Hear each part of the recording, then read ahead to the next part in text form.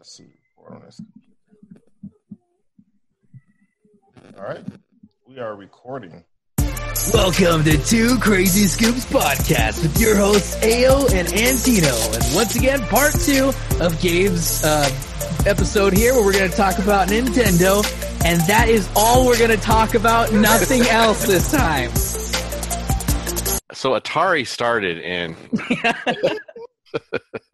So Gabe, before we start, I really slave over the titles of these episodes. Okay? Yeah. I mentally, I'm trying to figure out what's the best way to describe this. And I came up with one, which was No Quarters for You. Yeah, I thought it was awesome. I thought it was a great title. A lot of people don't know what No Quarter is. It's because they never played in the arcades. That's why. They probably thought it was like some medieval reference or something to quartering people. Who knows? Yeah. That, by the way, that reminds me. Someone did tell me, and I forgot who it was, but someone did tell me that they really liked the titles of the podcast, and I forgot who it was. Yeah, you guys got clever I titles. was sweating over that one. I was like, what can I got to come up with some kind of pun or something. I mean, this is Gabe's show. So, yeah, you throw a pun in there, throw a taco joke. It'll fit with whatever I'm doing. There you go. Look at that. We got a shirt. Sweet. For those who can't see it, Aaron is showing off his muscles. He's been working out a lot, apparently. Yeah. So this week is part 2 of the the video game episode with Gabe. Yeah. He's going to talk to us more about the history of video games. This one more focusing on Nintendo, yeah. And I'm glad we're doing this one because I know you guys both have a little bit more experience with that. I think you were saying it, Antonio, with the Super Nintendo, right? Or in the GameCube, or what was it? Yeah, the Nintendo 64 was like my first console 64. that I played a lot, and then the GameCube, the Wii. Yeah. And that's kind of where I dropped off a little bit until I got the Switch and just reverted back to being a 12-year-old. So yeah, exactly. That's what we all do. Yeah. Cool. Well, where'd you guys want to start? Anything in particular? I guess we could start off with the Famicom. Yeah.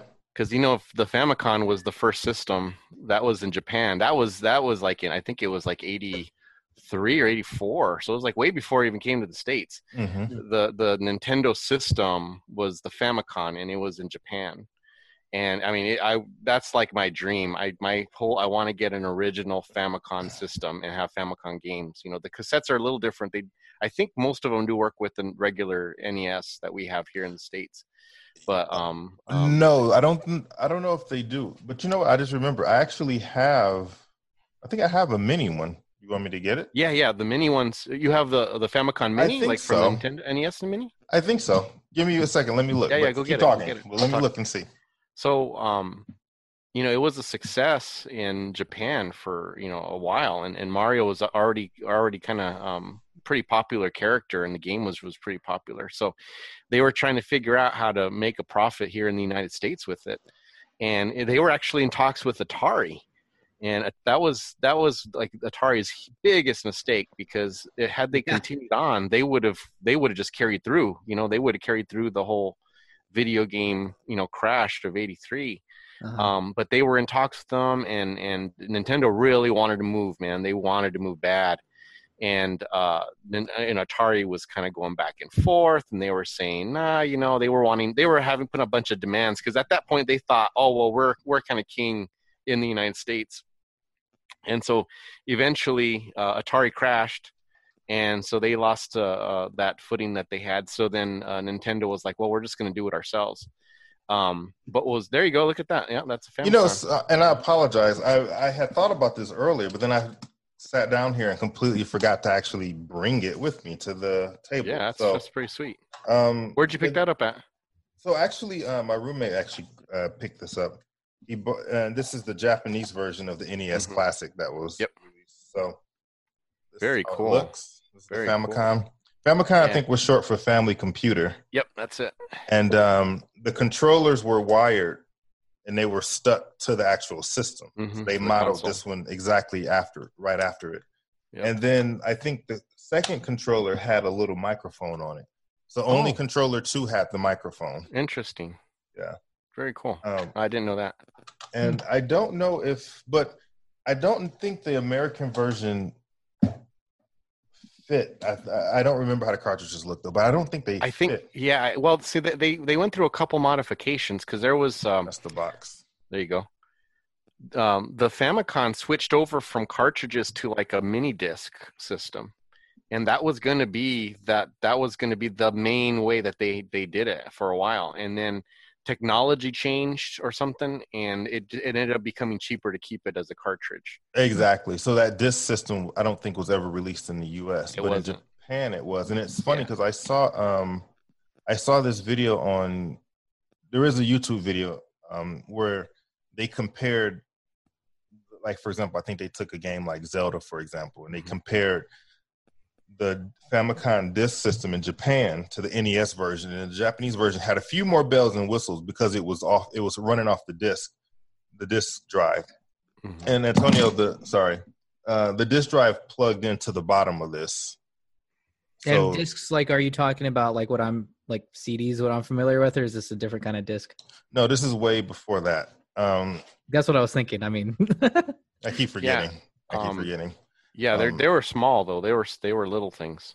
Well, they look like diskettes. Yeah, they weren't like a CD size, is what I'm saying. Like what Antonio's thinking of, they were smaller, but they was the same type of technology, and that's what they were thinking. Oh man, this is the way to go. It's cheaper. You can put more memory on there. But then I like I said, I remember hearing the podcast on it, but something changed with the technology and they were able to keep the cartridges, especially when they went over to the US. They didn't think that it was going to transfer over. I mean, they did so much research into how to sell the Nintendo over here, and they had different iterations of it. You know, they had like the CES convention, and they ran like 2 or 3 different models before they settled on what we know now as the NES. And that's what really took off. But anyways, yeah, it was just, Atari missed their chance. They could have totally went right into the next generation of consoles. Had they, there you go. Yeah. Had they just, continued to work, but they just didn't see the value. They thought they were the ones in the driver's seat. They thought they had all the power until they didn't. And so, like this, we were talking about like the Mario game that you have in your background. That was on the NES. Yeah. So this was on the Famicom. Mario was a huge hit in Japan, like 2 years before the US even saw it. Uh-huh. And I mean, it was just a phenomenon. And so they knew that was the flagship game they wanted to bring over to the U.S. And of course, it came with all of the Super Nintendos, or not the Super Nintendo, the NESs. So that was the game that came, and it was really well liked. Yeah, I would play that on a Game Boy Color that I had, mm-hmm. And so just even though it was side scrolling like that, I felt like it was really entertaining to me. And there was other games I couldn't really handle because the graphics or something like that. But that one always I thought was really cool. But comparing that to what we had talked about last time, like with Pitfall or something like that. Yeah. This is like fast paced. I'm really sorry. I didn't realize you were going to start talking. Anyway. Yeah. What's interesting with the Super Mario Brothers, they came out with the Super Mario Brothers 2 for the Famicom. But it was like way hard. Like it was like impossible levels. And so they brought it over to the US, and they had an American guy who was doing all the testing for them. And he was like, "Oh no, Americans aren't going to like this. It's like, it's too hard. They're not going to go for this." And so that's when they backtracked and they came out with the Super Mario 2, which, if you remember, if you played that, it's an entirely different game. It's a whole different style. Do you know why it was different? Do you know what they ended up doing? No. Because it was so short. They had such a little time. They had already designed the Super Mario 2. To the US one, they took a game that was somewhat popular in Japan, and they converted it into a Mario game. Oh. It's a whole different. It was based off of some festival or some convention that they had over there. So it was like a very niche game. Uh-huh. It was called Doki Doki Panic. Doki Doki, that's it. Doki Doki Panic. And so all of those characters that you see in the Super Mario 2 were different characters. They were like they're like Arabian type characters. That's why if you look, there's a lot of kind of Arabian type symbolism in the game. And so, it's pretty. There you go. There's a nice image right there of what the Mario character, what it became, and what they were throwing, and all that. So they just incorporated a lot of the turtles they brought in. Is Yoshi in this one? No, not in this one. Not in this one. No, he wasn't until Super Nintendo to the Super Mario World. Yeah, but you can see the original cover there, and how he was kind of like I don't even know what you would call him. They basically just swapped out the sprites. Yeah, each character, and it's funny because some of the characteristics of the characters that they swapped out, like for example, this girl, there's a girl in the original, she was swapped out for Peach, and this girl could float, and so that ability for Peach to float still stuck to today, even even in Smash, for example. And that's where it came from. So some of those moves stuck with those characters, or like Luigi's ability to jump pretty far.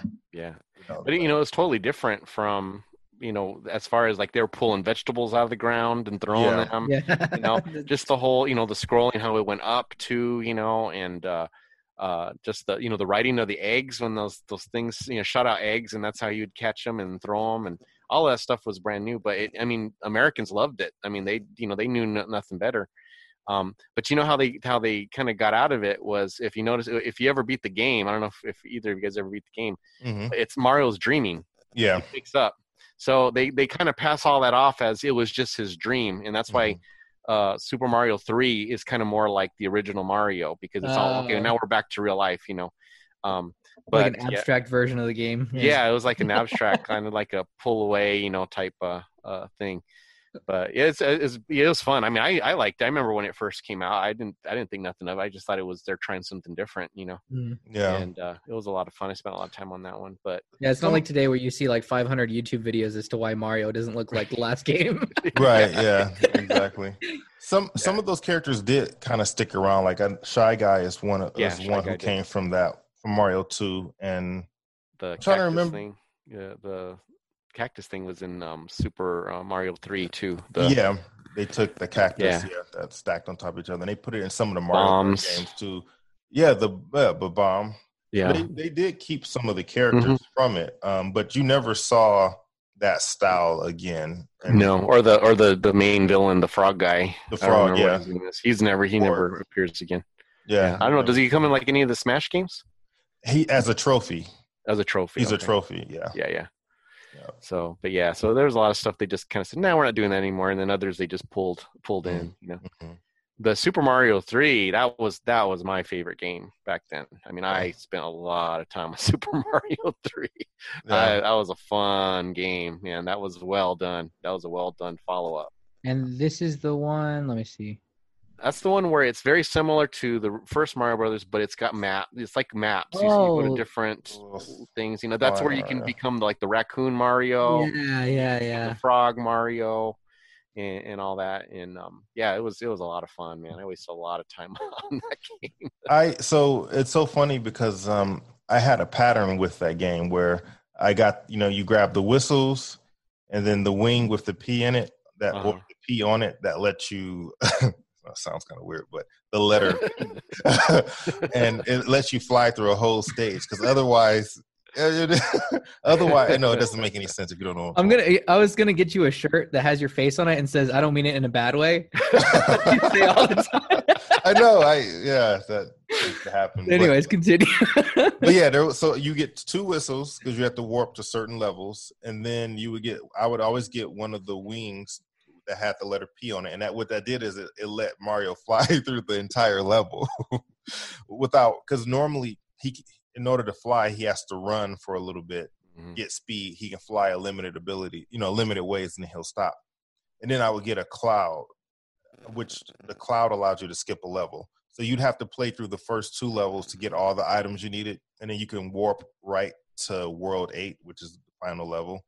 And I had certain levels that I would either fly through, and there was one level I would skip, and it was like this battleship at the end. I would always skip that level with the cloud. And then that one is the hardest part, though, isn't that? It is. Yeah, it is. There's a battleship before you get to the castle. So right before you get to the castle, there's this battleship, and I would always use the cloud icon, the little cloud item, and just skip it, go straight to the castle. Anyway, that just brings back. He's just basically saying he's a cheater. Yeah, just let it be known that. Hey, it was in the game.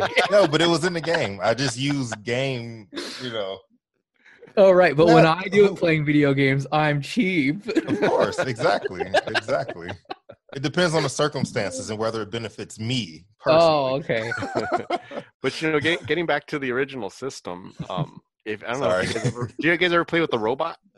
Rob, yes. Yeah.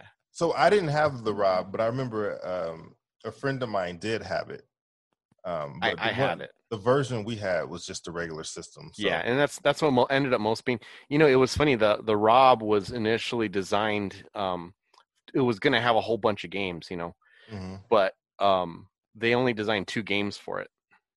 It was Gyromite, which is the one that it came with, and then Stack Up, which was kind of like a weird game. It was like a bunch of games in it, and it was like a puzzle, and you had to move the thing. And so what this thing would do, Antonio, was a little robot, and it would grab these little.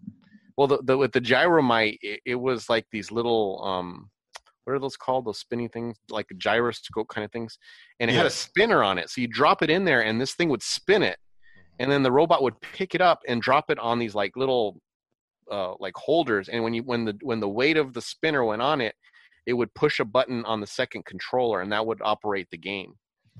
And it was really complicated. Oh. It was like really, really complicated. But the concept of having a robot was so cool that's what kind of got a Nintendo into people's homes. And then they'd play it a few times, and then Rob would go in the closet and they continued playing it. And that was actually their plan. They knew by the market research that Rob wasn't going to be a lasting thing. Mm-hmm. But they knew that kids, because it was a robot, they wanted a robot, they'd buy it. So this is like a physical.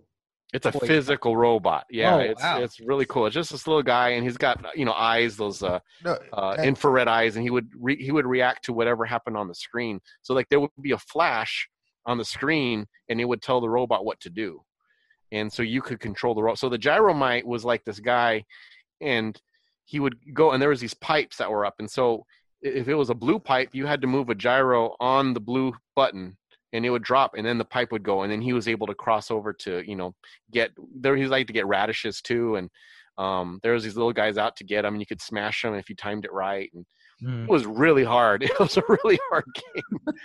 I bought the whole system. I saved up for it. Antonio, just FYI, he's talking about Rob and Smash.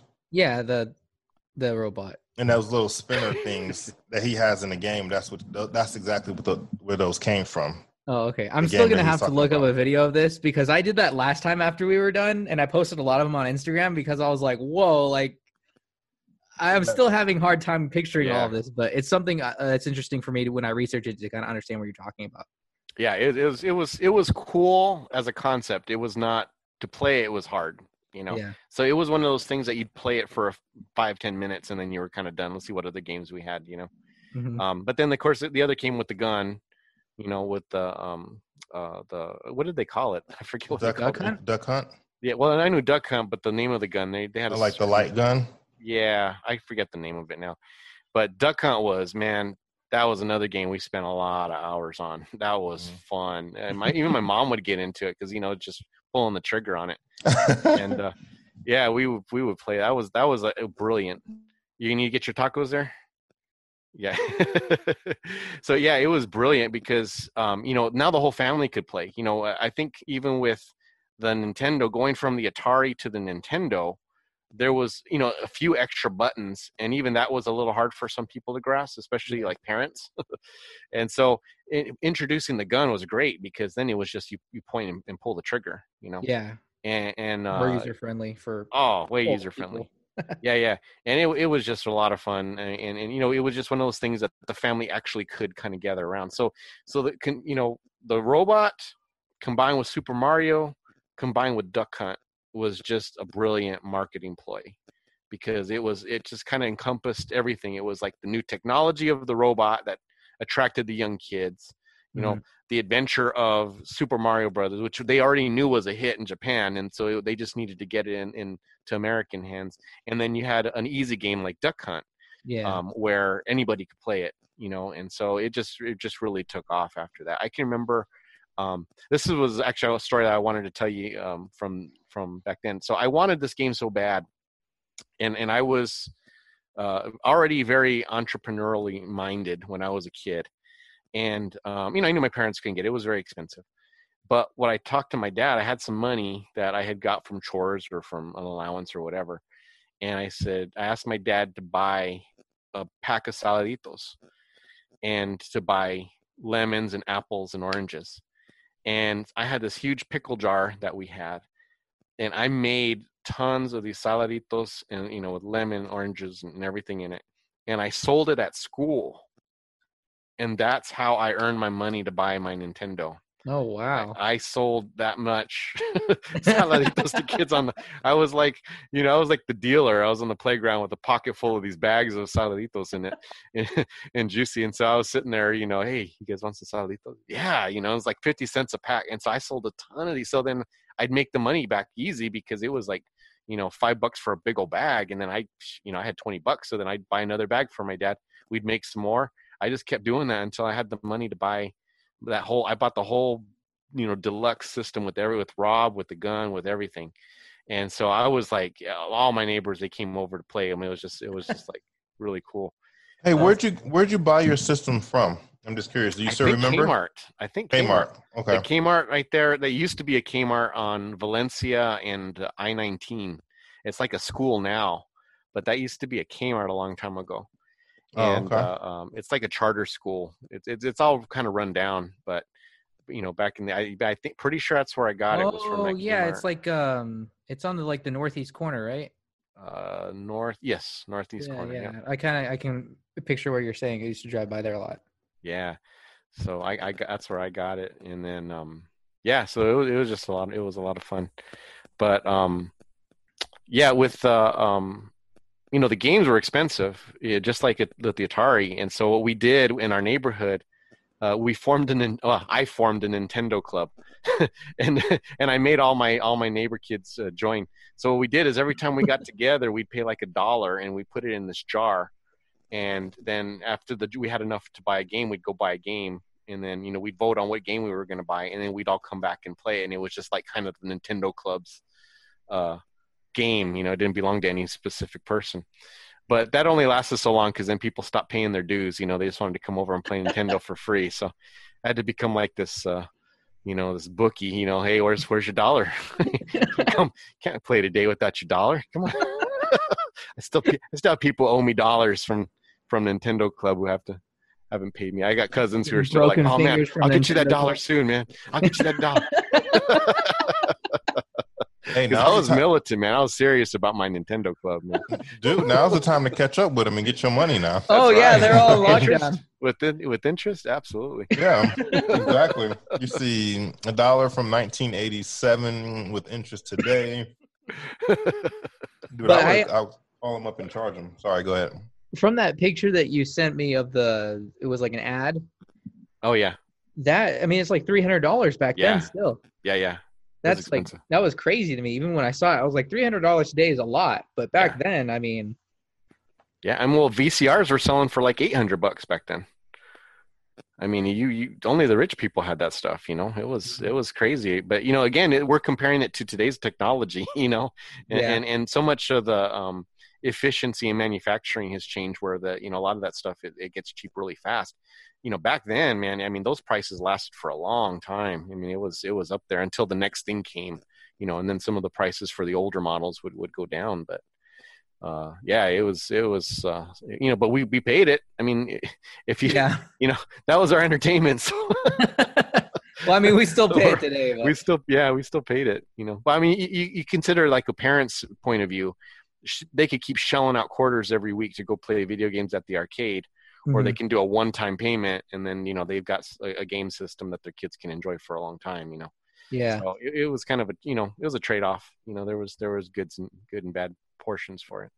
Yeah, even though I didn't have too much history with that, I did enjoy playing Duck Hunt. I only played it like a couple times at a friend's house, and like I couldn't find anyone else who had it. I felt like I dreamed playing it until like later on, because like even though the Nintendo 64 was cool, there was nothing that was interactive like that. Right.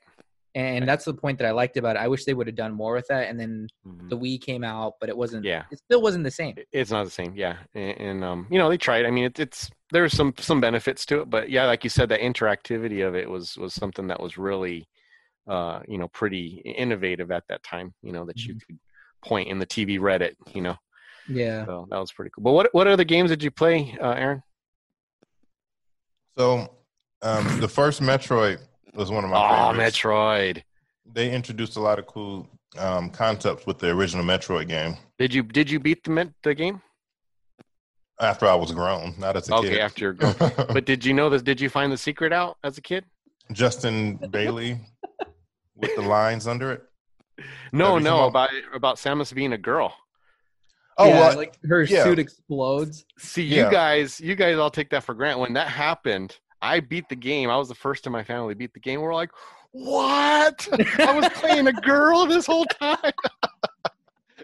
No. It was like, whoa, and that was like, it was huge reveal, man, plot twist. Well, the only time you saw that though was when you had to beat it within a certain time. Within a certain time frame, right? Uh-huh. So if you just beat the game and it took forever, I don't even know if you found out. I can't remember.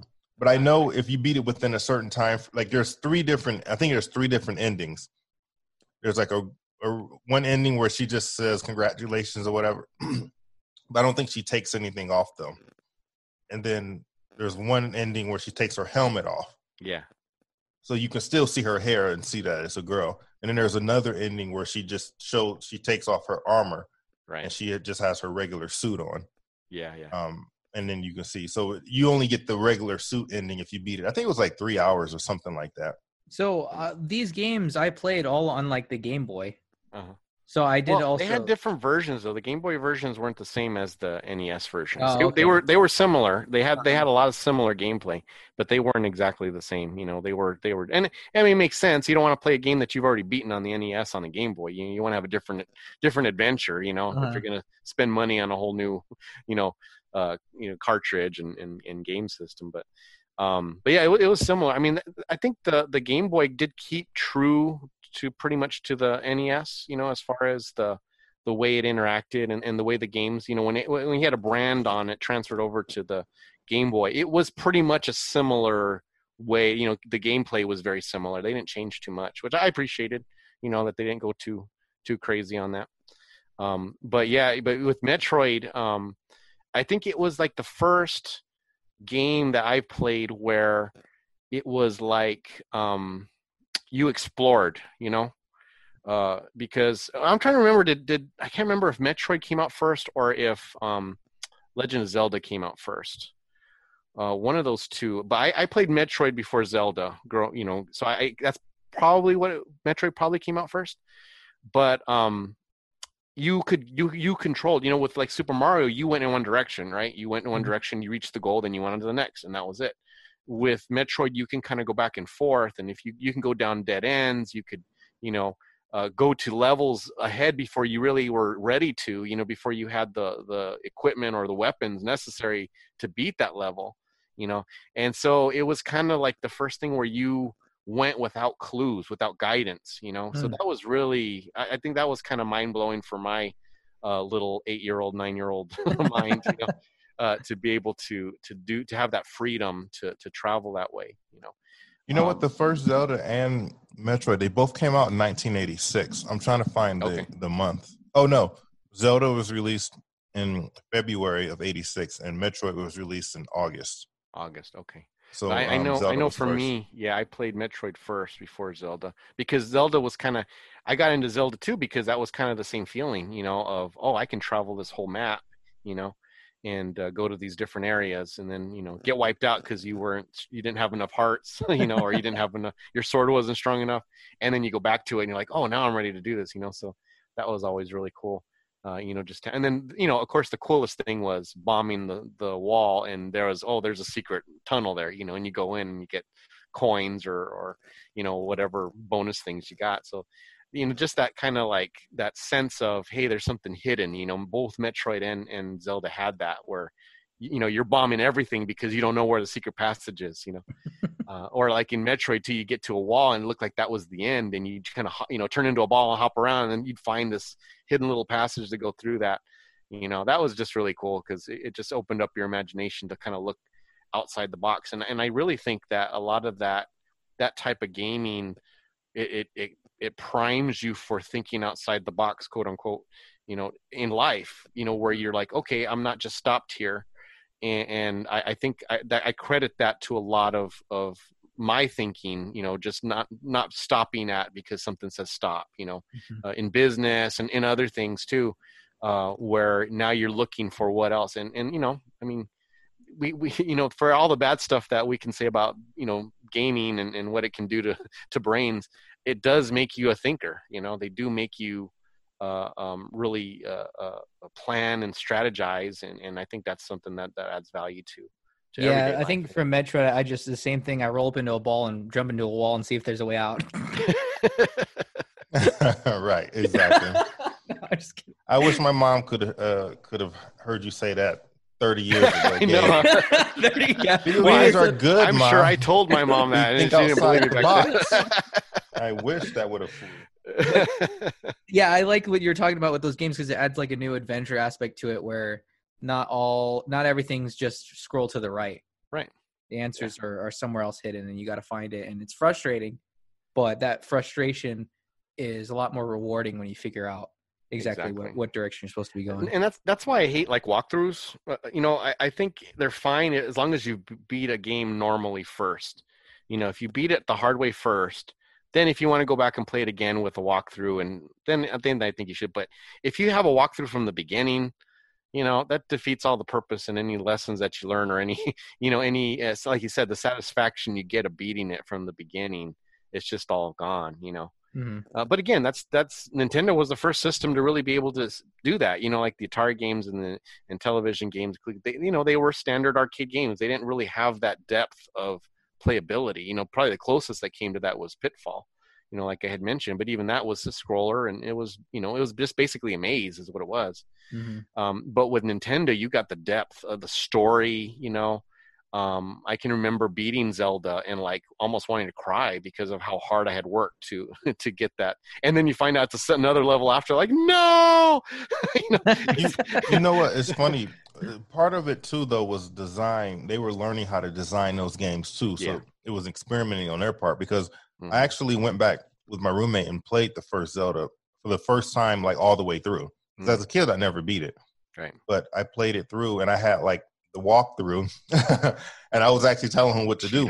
And absolutely. I cheated because I had limited time. But here's what's funny about it. That game was so difficult. Without the walkthrough, there's no way you could possibly have figured some of that stuff out. There were vague hints for some of it. You couldn't figure out the hidden stuff. But you could beat it. I mean, I beat it without the walkthrough, But it was very difficult. Oh yeah, it was hard. It was extremely very hard. difficult. I'm like, that's how would you have known to burn this random bush in the field somewhere, and it's going to open up a door somewhere? It's like, how would you know that? Yeah, so and it's just random burning, and that's why when you got the blue candle, you're all happy because like, wow, I can just burn everything, It's like a flamethrower. And that's the only time you could find that stuff, I was just like, this is ridiculous. But and a lot of that too was the coin mining, right? That's where we learned how to coin mine. And that carried on to a lot of other games of where you would just go to an area, not because you had anything to do there, other than there was characters that had big coins, or high value coins. So you just stay there the whole day. I mean, I would spend an hour just killing the bad guys to get the coins to be able to buy the prizes, and that's of course because I didn't know some of these caves that had these, all these coins that were high value. So again, that teaches you, oh, this is worth something. I have to work for it. I worked an hour literally to earn enough money to buy this thing that will now help me to have more enjoyment out of this game. That's another concept that you gain from these games, that was built in. That's work, right? And we learn work. You learn to do something that's not exactly enjoyable, that's not fun, but it serves a purpose. And once that purpose is achieved, well, now you see value in doing that, and you go on. So yeah, it was just it was pretty. It was just very beneficial for me, anyways. You know, I was older brother. You know, I was firstborn, so it kind of fed into that already mentality of, okay, need to be responsible. I need to accomplish this and this and this, and it just fed into that and just kind of helped support that later in life. You know, it just really kind of carried over those types of lessons. Mm-hmm. So the other game, Mike Tyson's Punch-Out. Did you guys ever play that? That's exactly what I was going to say next. Punch-Out. Mike Tyson's Punch-Out. Did you play Mike Tyson's or did you play the regular Mike Tyson's? Okay. Yeah, Mike Tyson. That's the original one. So you. Oh, go ahead. No. Yeah. So Mike Tyson was in the original game. Yeah. And that one was easier because you could once you figured out everyone's pattern, then you could go through it. And my brother actually beat it, but I would watch him like as we play it. And each time we get further and further. But I still remember some of the characters from that game, like Mr. Sandman and King Hipple. I think the first person was Joe Glass. I think that was his name. Joe Glass was easy, yeah. Yeah, super easy to beat him. Don Flamenco. Don Flamenco. Bald Bull. The tiger guy, what was his name? Oh yeah, that's right. There was a tiger guy. I can't remember what his name was, but yeah, you know, they were all. So the last few of them were hard. The what was his name? Was it Mr. Incredible? He was the one before Mike Tyson. No, I think that's the guy who replaced Mike Tyson. No, Mr. Dream. Mr. Dream was one. Right. So I think it was Mike Tyson. Who was the guy before him? He did that. Oh no, it was man, I can't remember my characters now. You can the last two or three were like really hard, and Mike Tyson was impossible. I mean, he was such a hard. I remember when I beat him finally. It was like I felt like Rocky. Like I wanted to go run some steps. And I had friends and my brothers are there, and they're all cheering and jumping. You know, we had a few in our neighborhood who beat Mike Tyson. You know, but that was a hard match because one punch and you're down. Yeah. You have to do it perfect. You can't get hit once. I remember when the first time we beat it, we didn't actually knock him out. I think what happened was, you get to the end of the third round or however many rounds. Yeah, it's TKO. And then they just choose the person who won. Yeah. And so So I beat him twice. I beat him with TKO and I beat him with a knockout. Yeah, that was hard. I tried playing it recently, and it's just like you got to have a 10-year-old's ability, reflexes because it's really, really hard. It's brutal. Yeah. Yeah, it's just funny as a kid playing video games like that, though, and your heart rate like just skyrockets, and you like don't know how to lower it, and so you're just there like having a panic attack because this video. That's how I'd be like, oh, come on, and you lose, you're like, no. I was always pretty chill, but my brothers threw some controllers. My brothers threw some controllers at the TV. Oh, there you go. There's some pictures. Some of the classes. This doesn't have their names, but yeah, these are some of the characters, though, for sure. That's funny because all the pictures, they're like, you guys are on right in front of them on my screen. We're right in front of the pictures? Yeah, so every time you click on one, it just goes right behind. Okay, sorry. Let me see if I can move this here. Piston Honda, that's right. Piston Honda. He did what in his Honda? That's a joke from Cars the movie, so I can say that. That is a Cars joke, yes. What to do in a cup? And I didn't, it's so funny. I barely played the one on the Wii because they released it on Wii too. Right. They redid it, but I didn't play that one. I mean, I played it, but I never bought it. I feel like they're due for another Punch-Out game. Yeah, I think so. I think so. They had one where they released the original arcade version. Because did you ever play the original arcade of Punch-Out? That's where it's like you're like a 3D image, and you see through yourself as you're fighting the characters. Yeah. So I never played it at that time, but I saw a video of it later. So that's where that that green. Yeah, that's where that green. So in Smash Brothers, his green version with just the frame. Yeah, that's where that came from. From that, what Gabe's talking about. Man. I played in the arcade too. I never beat that in the arcade. But that was really hard. The Nintendo one was a lot better. It was a lot easier, at least through the first, 6 or 7 levels. But yeah, that was fun. So the other one that I had a lot of fun with was, did you play Ninja Gaiden? Yeah. That was hard. That was a fun game, but that was hard. You know how I beat that? It was with the and again you're gonna say a whistle with the P on it, and you just yes, the P wing and the whistle. Okay, wait. So there's 2 things I want to say. Number one, just jumping back to the system real quickly. One of the differences that Nintendo did from Atari was they actually had a quality control in place. And each publisher could only release a limited number of games. And I don't remember what the number was. It may have been 5 or something per year. So what you would get is a lot of companies create additional names for themselves to release games under different. So you had that with Contra, I think like Konami, companies like that, they kind of did that so that they can release more games. Because Nintendo had a strict quality control. They didn't want it to crash like with Atari.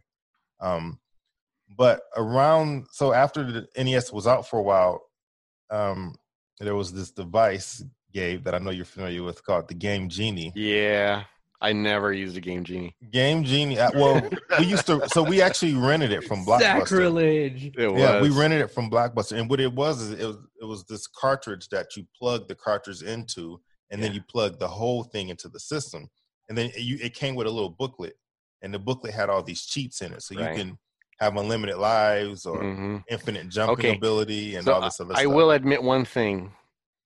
I did do the up, down, left, right, BA start on all the Konami games to get the 30 lives. I did that on Contra, on Life Force. I'm trying to remember some of the other ones that it worked on. But yeah, so you would do that, Antonio. I don't know if you ever seen that up, down, left, right, BA start. But it's like the code. You do that, punch it in, and then you hit start. Code. And then you'd all of a sudden you'd have 30 lives. Oh. But you kind of needed it on Contra. You need it for Contra, yeah, exactly. It was hard. Yeah, you couldn't beat it without it. But I did cheat. On that. I did allow myself that cheat. I actually just got Contra. That's on the record now, so. Unlike Eric, who has like a whole. But Contra was really interesting too, because it was the first to kind of have that forward scrolling motion, where you got to you were going sideways, and then you enter into this complex, and then you were like going forward, and so you would shoot up at the the bad guys or the little computer things to blow them up, and then when you got to the bad guy, to whatever the villain of that level was, they were in front of you, so you had to run back and forth and jump and do it. So that was kind of an innovative thing too. I mean, it was a little clunky. It was a little hard to read, but, it was different. It definitely was something that was kind of, they were trying stuff, at that time. It was almost like a pseudo 3D sort of like to try to give that effect, which they actually built upon that for the Super Nintendo. Exactly. Yeah. Super Nintendo did a lot better. Yeah. Yeah. But Nintendo was a little limited on it, but it was a try, it was a start for that. And then I think their biggest competition during that time was eventually the Master System, which was a little bit more powerful than the NES, but that kind of goes into Super Nintendo territory almost. But at the time, they were basically the king of video games during that time. Yeah. Well, Sega pushed Nintendo to go to the Super Nintendo because Sega was the first 16-bit system, and so you have Nintendo, which was 8-bit. But the problem with Sega was that they just weren't as popular. The games that they had were not well-known games. They had Altered Beast, which at the time was kind of popular in the arcades, but it was still kind of fringe because it was basically, Antonio, was these guys you would turn into these animals. So you'd be a guy, and then you would magically turn into these animals, and you would attack things. You'd gain these powers to be able to pass the level. And I mean, I wasn't allowed to play it. My parents would have let me play it. So I think it was a little more, like you got Super Mario, which is cutesy, and you got mushrooms, and you got colorful, and it was kind of dark, So like Sega's answer was Sonic, which was fun, but Sonic was hard to play. I mean, you had to really kind of know it. Sega also introduced extra buttons, so there was instead of the 2 buttons, it was 3 buttons, which again, it seems like not a big deal now because all of the new systems have 1 million buttons on them. But back then, that's like another button that you have to think about, Mm-hmm. And so it was almost like they went too far. They went a little bit too advanced before they were ready, before people were ready. Mm-hmm. So that gave Nintendo the chance to develop the Super Nintendo, and they caught up to Sega pretty quick after. Then it was just back and forth. Mm-hmm. And it just was kind of continual war, and then eventually Sega just fell to the wayside. Yeah. But even Nintendo, I mean, once you got the PlayStation and you got the Xbox coming in, Nintendo has struggled since. I mean, the Switch is pretty cool. The Switch has held its own, but they've always just held their own since. They've never really been a leader after that.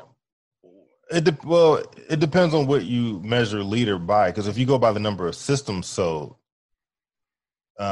you could probably say that. But then the Wii outsold the Xbox 360 and the PS3. Yeah. So from console sales, they definitely outsold them. Yeah, and yeah. Well, with Wii was though, a flop. See, Wii U was terrible. But they were smart in that they didn't go after the Xbox and PlayStation crowd. Right. Families, right? Yeah, exactly. Families were getting left in the dust with these complicated and violent games. Yeah. Mm-hmm. So the Wii was smart in that they're like, okay, well, you know what? We're going to stick with this. This is what we kind of came up with, this family, entertainment system. And so they had a niche, and it was a big niche. I mean, it probably couldn't be called a niche because, like you said, they did outsell everything. And I mean, we still have one. We still use it. My daughter likes the Wii, Yeah. And we were playing Mario Kart just the other night, on our Wii. Yeah. So, I mean, it still holds, because it's. I don't want my daughter playing games that are violent, right? So yeah. She's still young. She likes the colors. She likes the easy concepts. So it fits a niche still, And so yeah, that was real smart on their part. Not trying to jump too far away into the future with you guys, but when Wii Sports came out, a lot of people that I knew were playing it, older and younger, and it was kind of like easy to do, and people could still beat you even though you were a kid, which was kind of foreign because I was used to beating all the older people. So everyone's making fun of me because I'm losing Wii Tennis, and Well, I just, because of the quarantine, we pulled out the Wii Fit, the mat. Oh yeah. That's where my daughter, because I was paying my daughter $2 a mile to run with me, and she was like, it's too hot. And then we had the smoke, because of the fires. And I'm like, well, we gotta, I'm not gonna have a kid who's can't, gets out of breath just walking a mile. So we pulled out. She loves it. She loves it. She's got all kinds of different characters on it, and she keeps track every time she works out. It keeps a monitor of what her progress is. So I mean, it still holds up, and it's still really, it's fun for her, and it's exercise. It gets her moving even though she can't be outside. Yeah, they actually have a game for Switch called the Ring Fit Adventure, which has been sold out since March probably. It came out late last fall, but similar concept to that. But kind of going back a little. Gabe's paying $2 a mile, so you gotta, Exactly right. We'll go with you, man. We're ready.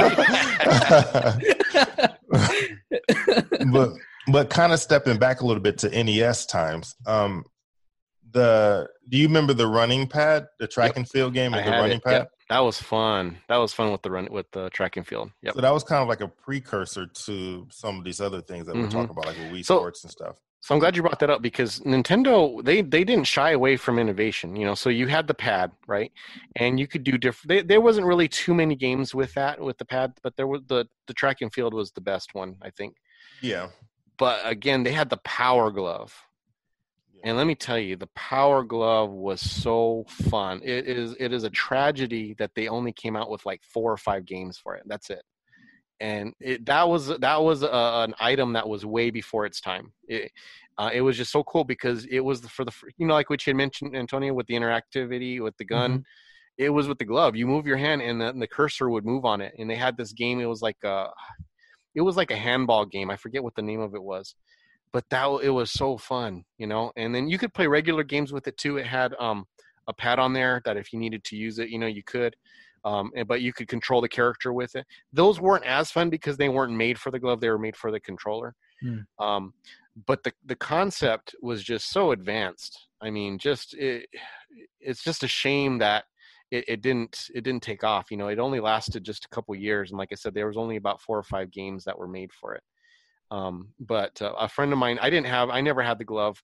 A friend of mine had it, and he had like 2 games, and I mean, we spent a lot of time on it. Oh, look at that, 177, man! Wow, hit on it. That's for the Famicom, yeah. I was actually looking for one of these because I have like this. You can't really see it right now, but I have a setup where I have the NES Blaster in one of these glass boxes, and then I was gonna put the Power Glove, but I just haven't found a decent price one. But yeah, it's not too expensive. Bad. Yeah, but everybody walks in and wonders why Aaron has guns in his living room, though. Right, exactly. If you're not a game fan, well, I actually don't care for it. It was my roommate's idea. I don't actually care for it, but since we got it, I'm like, well, you might as well get a Power Glove to go up there. So we yeah. Like, what is Aaron planning on doing? Right, exactly. But this is gonna rob someone from the 80s? Yeah. Right. And this is that Power Pad. I can't remember if you saw one or not before, Antonio. I haven't. I've seen the glove, but that's just because I would buy like old comic books at Bookman's whenever I was bored during the summer and just like read them, and they'd have ads in them from back then. There's all this like weird technology. Oh man, I forgot about that game. Yeah, the Short Order and Explode. Yeah, I played that. Those are fun. Those were with the Power Pad. You actually step on those? Yeah. Well, I forget how you even played it. I mean, it was so long ago. But it was always a competition. You're always playing against somebody, and so I really don't remember them, but I just remember the cover.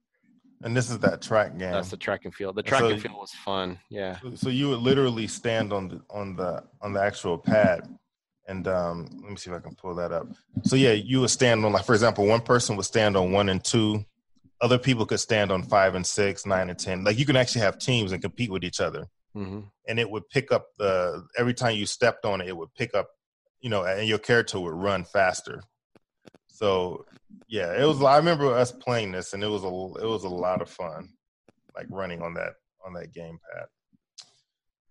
Okay, go back up. So I had the Advantage joystick, so that was really cool too. I was glad they had a whole bunch of different joysticks.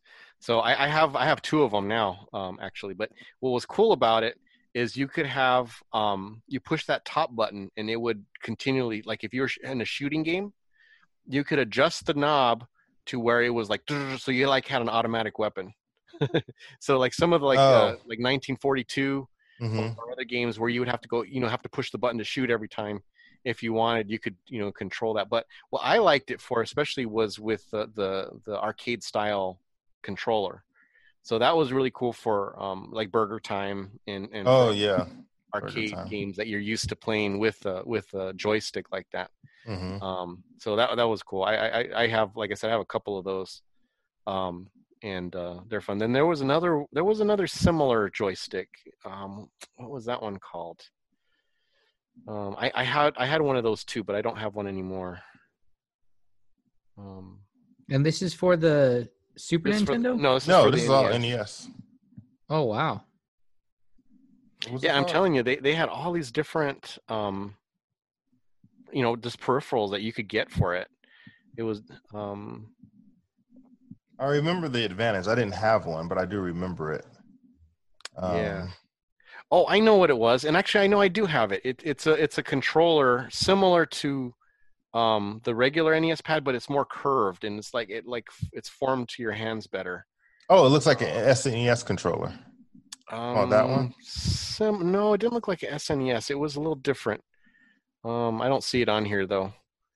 But it was just like a little, excuse me, just a little more ergonomic, and it was kind of fun. It was kind of fun to play, but I like the Advantage better. I thought the Advantage was. When I was a kid and we had one, I always took it. I was like, "It's my Advantage. I get to take it." Was it like we'd this? Fight over it. Yes, that's it. That's the NES one. Max. The Max. Yeah. I have one of those. Yeah. I feel like there was another one that was like a joystick, but I could just be confusing systems.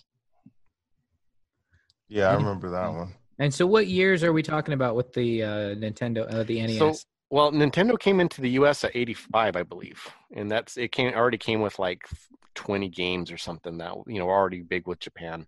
And then it just grew after that. I could be wrong. Do you have any? Yeah, so because it was like 83, I think 82, 83 was when the Famicom was in Japan, and it took them a few years to get over to the US. Mm-hmm. So they kind of shipped over all their hits that they knew the people liked. So that was also kind of an advantage, that NES had with other new systems. They obviously had to kind of develop as they went. They brought a system with already proven games that worked, that were fan favorites, and like a huge test audience. Huge test, yeah, years of test audience, data that they could just bring over. Mm-hmm. And just to throw in too, real quickly, the during that time they were developing that disc system that attaches to the bottom of the Famicom. Yeah, and by time some of those games that come over, the technology for the cartridges had kind of came down a little bit. So the storage that the disc could have, you can almost get the same size on cartridges because the prices that come down. Yeah. Plus, you had the backup batteries as well, which allowed them to save, because that was one of the advantages of the diskettes. You could save right on the disc. Yeah. Whereas with the cartridge, you had to use this password system that was very complicated. But then once they added the battery to it, you could just save your progress to the cartridge. And so that kind of negated the need for the disc. And again, another reason why I didn't come over to the States, because you had a little bit of a gap between the releases. Yeah. And they were also concerned too with the Americans had been used to Atari and Television, Coleco. Those were cartridges. They were afraid if they varied too much from what Americans knew, that it would be, they wouldn't like. In fact, the reason why the Nintendo has the top loading where it drops down is because the VCRs at the time, I don't know if you remember, they used to go in at the top and you'd shut them down. Oh. Horrible decision. And it was a design flaw. Oh, horrible. Totally. Yeah. I mean, that's where you get the whole blowing into the cartridge thing. Mm-hmm. Because that's where it started from. So that's why they did it, is because they wanted to imitate a thing that Americans liked. They liked their VCRs. Uh-huh. And this was something that they could kind of, compare with. Associate it with, yeah. Be associated with it, yeah. But like really you said, it was terrible design, yeah. Yeah, so that mechanism where you put the NES game in and then you push down, the process of pushing down, which is how it was supposed to be used, what it would do is it would bend the pins in the system over time. So every NES eventually would get that flashing red light, and you had to keep reseating it, putting the game back in. Now we used to little slightly sideways, slid in, or you put like a little piece of paper in there to keep it down a little more. Yeah, just all these tricks that kids came up with. Blow into the cartridges, but the blowing into the cartridges didn't actually do anything. That's what I was gonna ask. No, it was just the. It felt like it did. I did that with the Nintendo 64. We'd be like. Yeah, but it wasn't. You're like, no, I'm going to do it. I blow hard. It comes from the idea of like, oh, there's not a connection being made. It must be dirty or something. So let me blow into it and clear it out, and that way you'll have a good connection. Well, they did sell these kits where you could clean the cartridges because, yes, a dirty contact would affect it, but 9.5 times out of 10, it was just the fact that eventually the system would bend, and that's why Nintendo, when they redesigned it, they created a top loader. Right. And the Japanese version was a top loader, and then the redesigned NES, which I think I can pull up a picture of it, but when they redesigned it, they just had it top loading, and that eliminated a lot of the issues that they had. Much, yeah, and I mean, because even now, when I get old cartridges, I have to clean them. I have to clean the pins on the cartridge. So you just take some alcohol and a swab, and you just clean it. And then you got to try to make it fit. And right. Unfortunately, mine, the one of them that I have has a new pins on the actual system done. So as long as the cartridge is clean, pretty much it'll work. But then I have an old school one that's it's original, everything. That's always kind of touch and go on it. But this is the original. This is the redesign of the NES. And that came out after the Super Nintendo did. They redesigned it. So you guys are going to go on record saying that blowing on it doesn't help. No, it doesn't. It doesn't. Man. As much as I wish it did, because I spent a lot of breath on cartridges. Yeah, as kids, you didn't know that. That's what everyone did, so you just did it. Well, and eventually it would work. Oh, and then the one kid who, no, I know how to do it. Yeah. And then it worked for him, like, wow, I guess he knows how to do it. Right. He knows the secret. But it was just basically reseating the system. So that was a horrible decision, and hence the reason they never went back to it. But it was, I understood what they were trying to do, but it was not a good idea. Some other classic games that got started. So we mentioned Ninja Gaiden. Yeah. Well, the other one for me was Double Dragon 2. Double Dragon, yeah. Oh, man. The first one was okay, but the second one was really fun. That was a fun one. That was one where you could throw them over your shoulder and you could do all kinds of stuff. Take the elevators. You had the helicopter on that one thing. Yeah, that was. I mean, it was pretty simple. I mean, it wasn't like it was real deep or nothing. But it was cool as you could play with somebody else. You could kind of partner up with a friend and go through it. So it was the little buddy system of it. Added to the fun of it, because now you were a team, and if you had someone who was really good, you can kind of live off of them for a while as you went in there. Yeah, you could. Mega Man. Mega Man. Mega Man blew up on the NES.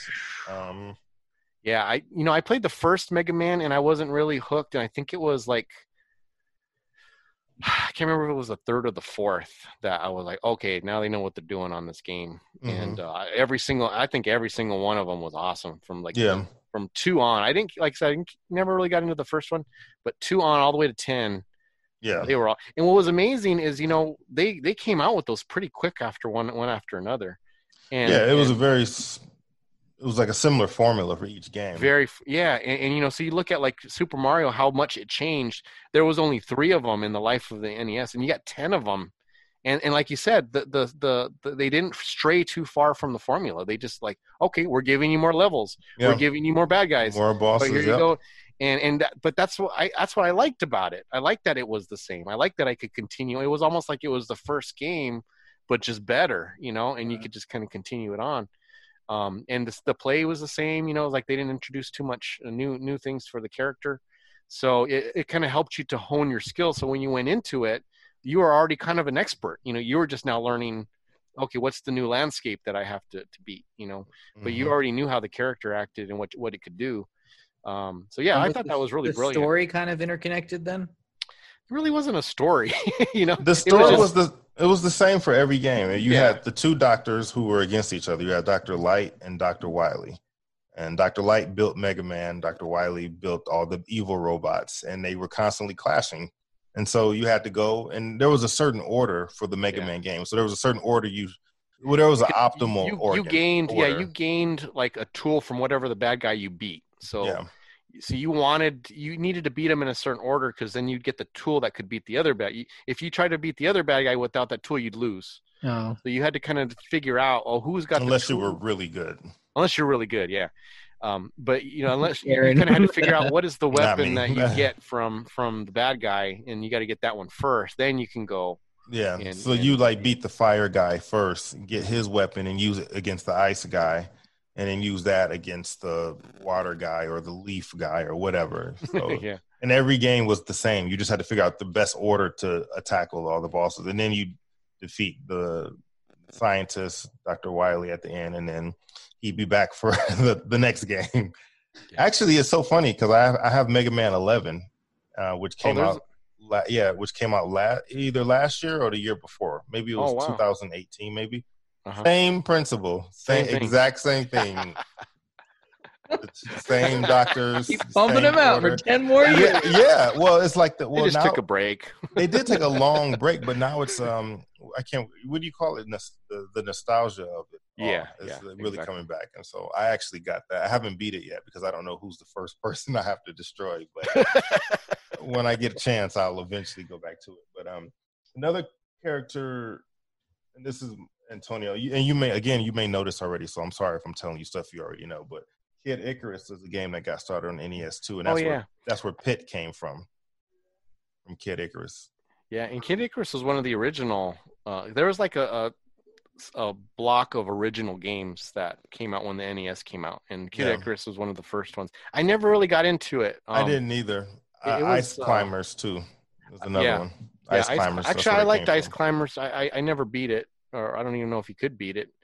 But yeah, that was another one that, you know, it's kind of one of those games that was fun to play for a little bit, and then you're like, okay, yeah, let's see what other games are there.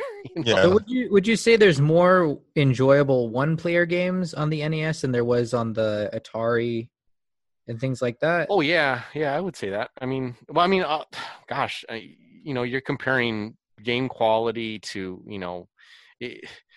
Atari and Intellivision and Coleco were fun because that's what we had. You know, I think what stayed fun with them and probably still would be fun is like the arcade versions of the games. Uh-huh. Those are still fun because it's just kind of a basic premise. But you know, Nintendo would suck you in, and that was the difference. You know, I think Nintendo sucks you in even emotionally because now you've got music. You know, you've got music to the games. I can remember, you know, when I was trying to be Metroid, that dun, dun, you know, in the beginning, I dreamed that. I mean, I would dream that music because I played it so much.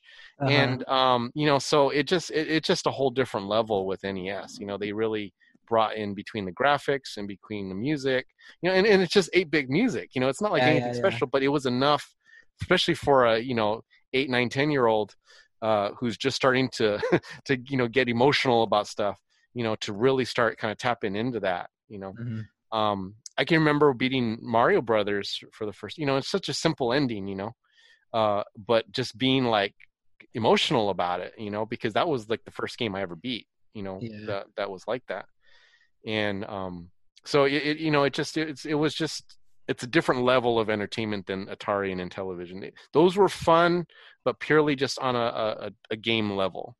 This was like, oh no, you're like in something, you know, you're doing so, and especially when you start talking to other guys who are playing at the same time as you, well, now you've got, you know, kind of a group camaraderie about it. Yeah. And I think that's what NES really added was that component. Because I mean, gosh, everybody would sit around watching each other play, you know, and we'd be rooting for each other. And then at school, that's what you would talk about. How did you beat this level? What did you do here? You know? Yeah, I remember that. That's a big thing I remember. The social aspect. You would go to school and be like, all right, I'm at this part. How do you get past it? Because we didn't even, there were gaming magazines, but for whatever reason, we didn't have them. At least not during NES days. Well, the first one was Nintendo Power. Yeah, that was Super Mario 2. Okay. That was the first time that we had anything that was close. And that was like they had a walkthrough for the first 3 levels. You know? Yeah. So that was like the first anything like that, you know. And even then, I didn't subscribe to it, so it was just like rare if my parents would ever buy that. So you had to rely on going to school with no internet. You had to go to school and talk about it and discuss this. Like, all right, we need a game plan, people. Well, I remember being at school and a friend telling me about on the second level where you jump up in Super Mario and get the green mushroom, you know. And I was like, what? Yeah, there's a green mushroom there. No, where? And then he's like trying to describe it to me, and I'm picturing in my mind. I went home and I kept jumping until I found it, you know. And you talking about the first game or the second? Yeah, no, the first one. Horse game, okay. Yeah, you know, and it was in this.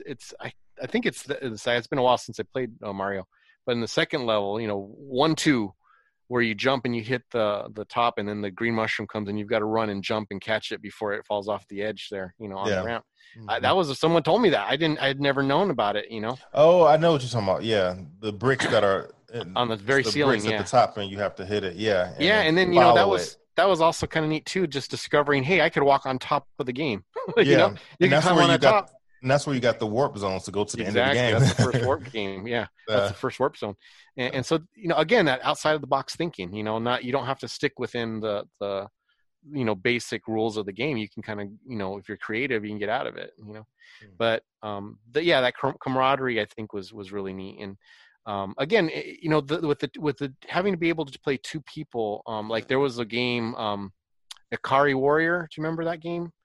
And it was 2 guys and you had guns. It was a game my parents would never let me play. But I played it in the arcades, and then they had it on Nintendo. And you could have 2 players go, and it was just it was like a Rambo game. You were 2 Rambos, and you went and just, you know, a bunch of guys are trying to stop you from wherever you're going. They're shooting at you, and you got to shoot them and everything. But I can remember just the teamwork aspect of it, you know, how you would get really close with whoever you're playing with, because I mean, all this stuff coming at you at once, and it's like you're handling a pressure situation together, you know. So they tapped into something with that, and I think it's carried through, and especially with Wii, you got 4 people that could play. Like we have a game on the Wii, the Wipeout, the first one, and that is so fun to play. And then people will like kind of look at it like, and then they start playing it, and it's like it's fun, because you've seen the game or the show, right? The TV show Wipeout. Well, that's all it is, and you just run and bounce on the balls and you go on this stuff. But it's B can play it, adults can play it, everyone has fun. It's like everyone's on equal ground. It's not really hard to learn, but you all play together, and you can kind of throw balls at each other, and so it's just kind of a neat thing that Nintendo kind of tapped into. I think it's interesting what you're saying about having your friends and having that camaraderie, or you kind of work together towards a goal and kind of get close that way. Because I think my experience playing video games at a certain point was that I had some friends where that's all we did, so much to the fact that we really didn't know each other. And we like became not friends after we stopped playing video games because there was nothing in common besides that one interest. Well, okay, so here's the thing. I guess here's the caveat with that. During Nintendo time, NES time, kids were still outside playing. We still went out and played basketball. We still went out and played football. We still went, rode our bikes to the 7-Eleven. So this was just one aspect of that. I think eventually it got to where, like nowadays, I mean, especially, me, I have a business. I hire people. I hire these 20-year-olds, and they've never done any physical work. And so they work a full day and they're exhausted, and it's like because they just never had any. So I understand why you felt that way, because probably that was all the entertainment you guys did together. Yeah. Whereas our friends, we'd show up at our house, we may play a little bit of video games, we'd go outside, play basketball, we'd ride to the 7-Eleven, get some Slurpees, we'd come back, we'd go to the desert, we'd come back, play some video games again. It was like a full day thing. And so it's like we did a lot more stuff other than just video games, as much as we did play a lot of video games, don't get me wrong. But we had so many other things that we did as well. So that's the same with me too. We did a lot of stuff. Video games was usually like, we would play a little bit in the morning. Like if my cousins would come over and stay over, we would play in the morning a little bit, but then we'd go outside, and play outside. And then in the evening, once you had to come inside, then we just played games like all night. But my mom, she wouldn't let, and I think a lot of parents during that time were like that. She wouldn't let us stay inside and play all day. You could play for a little bit, but then it's like, all right, get up and go outside, and I lived across the street from my elementary school, and the playground was there. So we would go outside and do a lot of stuff. So she definitely helped keep it balanced. That's not all I did, but some of my friends' parents, they would let us do that.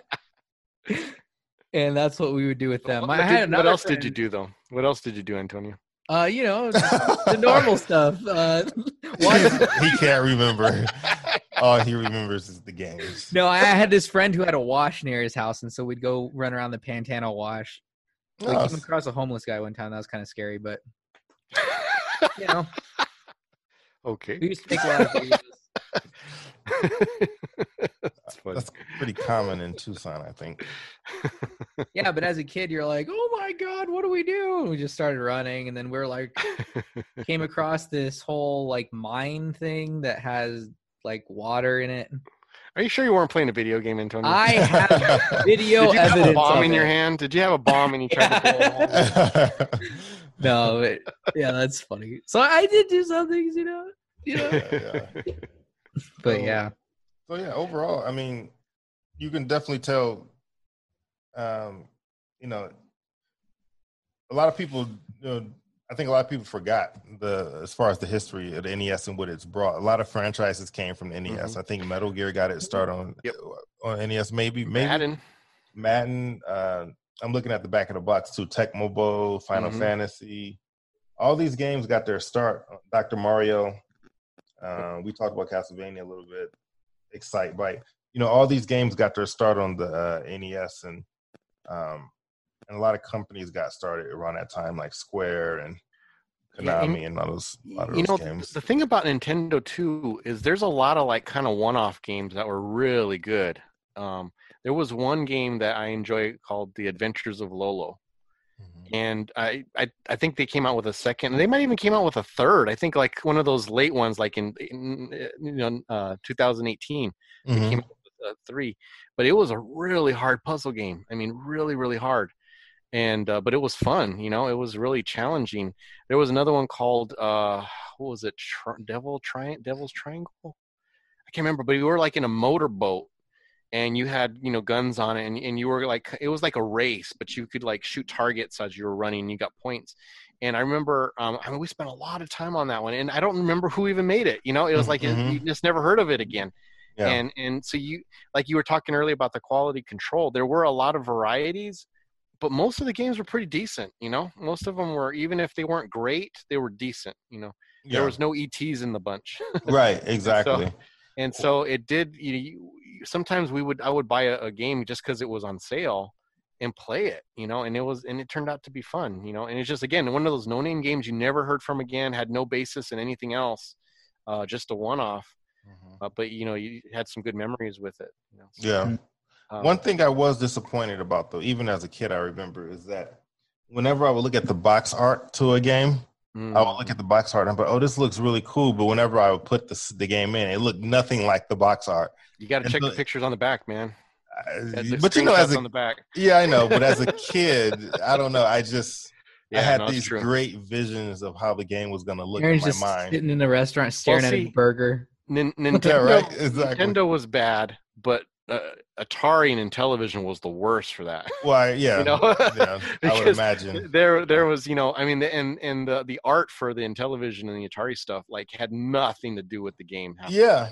That's how I felt the NES was, but in retrospect, it probably wasn't as bad. But I'd be looking at these games, I'm like, oh, this looks really cool, and get home and put it in. I'm like, wow, this doesn't look like how I imagined it. Yeah. And when you start getting into the SNES and N64, then it started getting better. Yeah, the quality started getting better for sure. Yeah.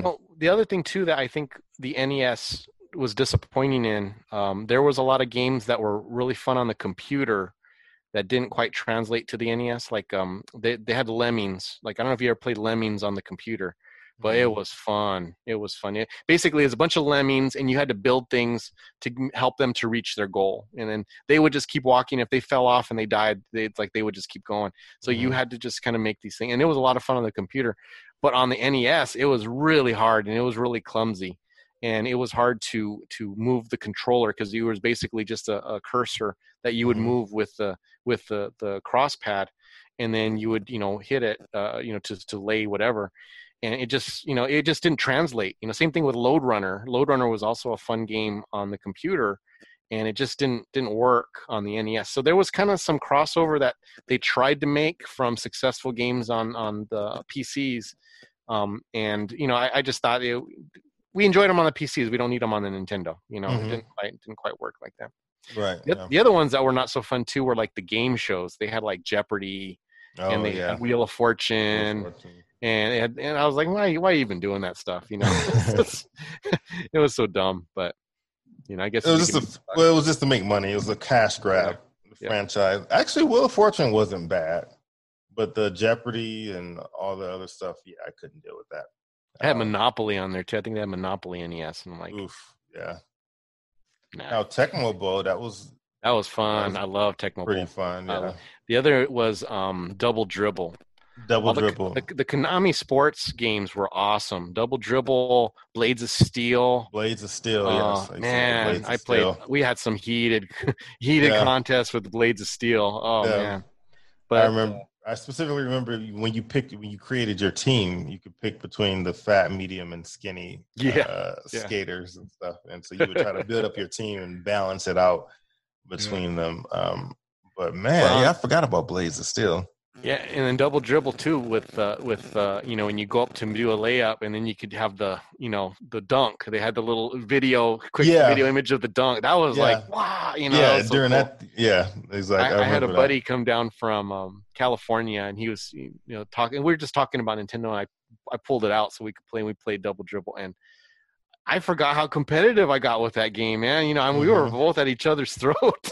Yeah. Both that, Blades of Steel, and then Dr. Mario. We played Dr. Mario, and we were like, no, how could you, you know? It was like funny. It's like I was back to being a 10-year-old again. Playing. By the way, there was this game, and I think this might have been SNES. But do you remember this basketball game called Arch Rivals? No, well, they had it both. They had it for NES, NES and SNES. I have Arch Rivals on NES. Okay, it's not as good. The SNES version is much better. Is the one that's the one where you punch people and take the ball, right? Yeah, you can punch people and take the ball. Yeah, you would punch them and steal the ball from them. There was no rules to this game. Of course, the arcade version was the best. The arcade version was awesome, but the SNES version came pretty close to the arcade version, and it was a lot easier to control. The SNES or the NES version, the controlling was a little off, so it wasn't as fun because like you'd punch and you'd miss, and it was a little more clunky. But once the SNES was a lot more fun to play. Yeah, I gotta see if I can find a clip. And then watch a clip of that. Super Nintendo had the NBA Jam. NBA Jam, yep. That was fun, man. That was the game that really blew up. Yeah, it really blew up. Totally blew up. Yep, it was right around that time. Mortal Kombat and NBA Jam, and Arch Rivals. Those are all kind of like the arcade games that were really big and popular about that early '90s. And they put in you can put other characters into the game. Well, they started introducing new characters into the game, and so I remember there was one point where like you could play as Bill Clinton and Hillary, I think. What?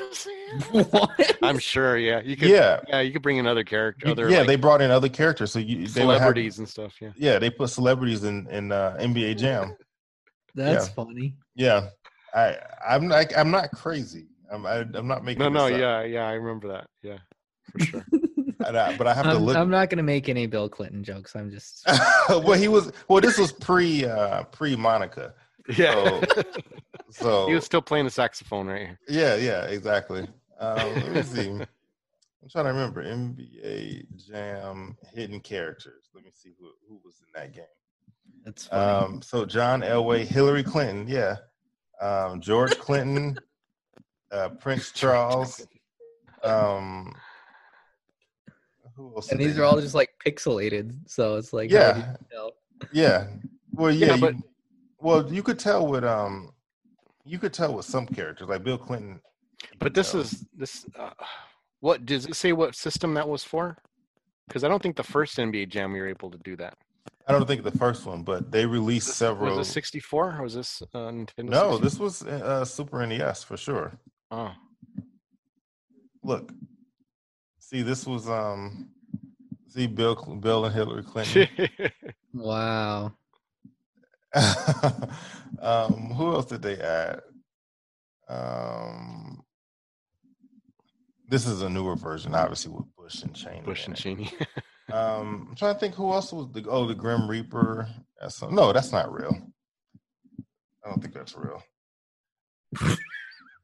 I think they added Mortal Kombat characters at some point. Yeah, they added Mortal Kombat characters, I think. Oh man, yeah, it was crazy. That's funny. Oh yeah, I remember Will Smith and Jazzy Jeff. Jazzy Jeff got put into it. Trying to see who else. Yeah, it was quite a mashup though. They added a lot of people into the game. Yeah, but I remember having to try to figure out like who the hidden characters were in that. So. Interesting. Brings back funny memories. Well, thanks again, Gabe. For sure. Anytime you guys want to talk about video games, because we still have computer PC video games, and then we have the actual arcade video games too that we could talk about. So we're down, and there's still SNES, N64. Yeah, we got. Now I'm not. SNES I can talk a little bit, but and 64 by that time I was like GoldenEye, and that was pretty much all I played. I really hadn't. Well, that's all you needed to know. Yeah, like you were saying, getting emotional beating Mario. I felt that when I beat Mario 64. Yeah, like you beat. Well, that was a hard game. I never beat that one. That was a hard game.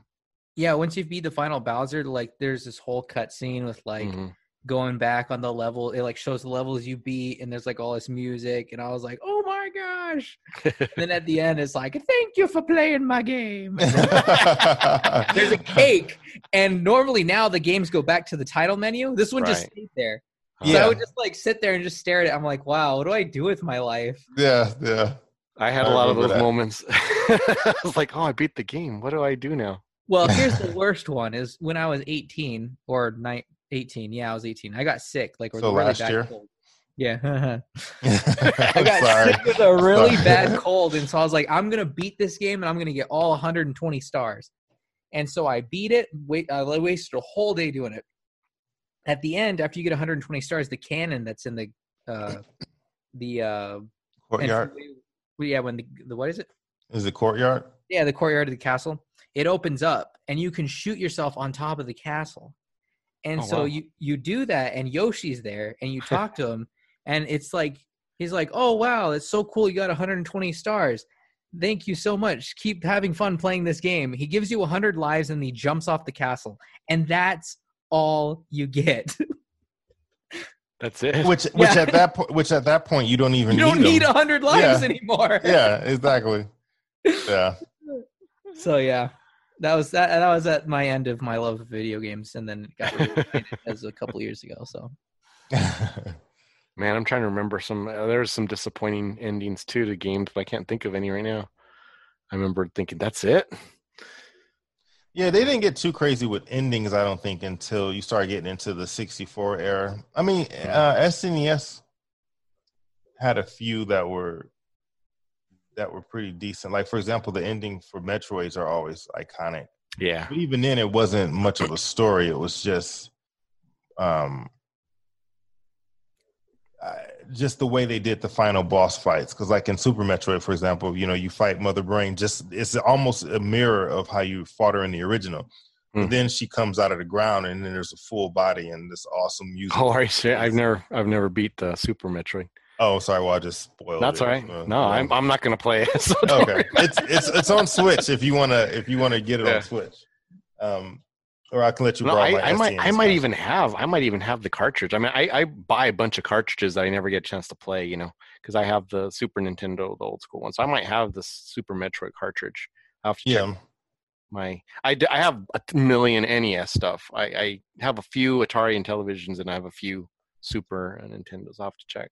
Well, so we have a lot there's still a lot left to go. That was just the NES, and I'll write these down. What are the other ones you were saying? You said you had the SNES, right? Mm-hmm. You said computer games? Yeah. Because I want to talk PC. This I was talking to some kid about Oregon Trail, and he didn't know what it was. Yeah, dude. Oh, you know what? I'll have to send you. I have a little plastic thing that I got at Target that they sold limited edition. It's the whole Oregon Trail game on it, and it's just the screen. It's just the game. It's so cool. Okay. You know what we're it taught me? We're going to talk about that. You know what it taught me? Dysentery? Yeah. It taught me dysentery. It taught me how short our attention spans are now, because that game is long. It's a long game. I always died. I did too. I don't think I ever finished it either. Yeah. But when I was playing it was on computers at school, because we had like a computer class for like an hour. Mm-hmm. And I don't even know what I was just trying to like shoot ducks or something. Yeah, we had way more attention as kids back then than we do now, because it would never fly today. Because I played it and I tried to get my daughter to play it, and she was done within the. She's like, "This is all happens." Yeah. All right, I'm done. Look, you can go fishing now. Look, you can hunt. You can hunt. Where are you hunting? Well, no, you just push the button and it tells you you're hunting, and it tells you what you might have or might not have killed. Oh, but there was a version of it on. Yeah, where you see the little where you could, and you have to try to aim and then what I always hated was that you would always like kill you get 1,000 pounds of meat, but you can only carry like 200 back to the wagon, and I'm like, are you serious? And like whenever you try to, we'll save the Oregon Trail stories. Okay, sorry. I'm getting carried away. I get triggered by that game too. Oh, I know. Yeah. And trying to cross water. Why are these wagon wheels breaking? Yeah, exactly. Exactly. They know how to make wagon wheels? And I don't even think I really knew how to read when I was playing that game, because I was like, Decenter. most of those diseases are not even common anymore, but you would die of stuff that was no one dies of today. But yeah, I'd hate to see the 2020 version of Oregon Trail. It's like you going to the store. No, it's right. like, oh no, someone caught me. Right? Yeah, exactly. Not wearing a mask. Yeah, the 2020 version would definitely be different. You have to go to Home Depot. No. And for quick question for PC games, because I did play PC games, but I don't think I played a lot of I don't know if I played the mainstream PC games growing up, but like I played a lot of the games that were made by Sierra. Did you ever play any of the Sierra games, like the Space Quest and King's Quest and what was the other one? The PCs were a lot more like what's the term? Kind of like choose your own adventure, type things where you had a lot more, or like role playing games, right? Dungeons and Dragons type style where you had a lot more freedom. So it was like a whole different style of gaming. Now they did have the arcade games there, but they weren't as popular because it's easier to play on a console because you had the actual things, the actual controllers that were easier to play. And you could get controllers for the PC. There was a lot of, what the PC was really good for was for like space games that were close to flight simulators. So because they had like these realistic joysticks. You would be like, they had some really cool Star Wars games on there where you flew in a TIE fighter. And you couldn't, the PC was a lot more powerful than the consoles. So you had a lot more detail in it. And I remember there was a flight simulator game that was, it was really hard. It was really, you learned a lot about being a pilot with it. Microsoft, they still make those games. They still do. Flight simulators. Yeah. Yep, absolutely. So yeah, we can talk about those later. Okay. Yeah.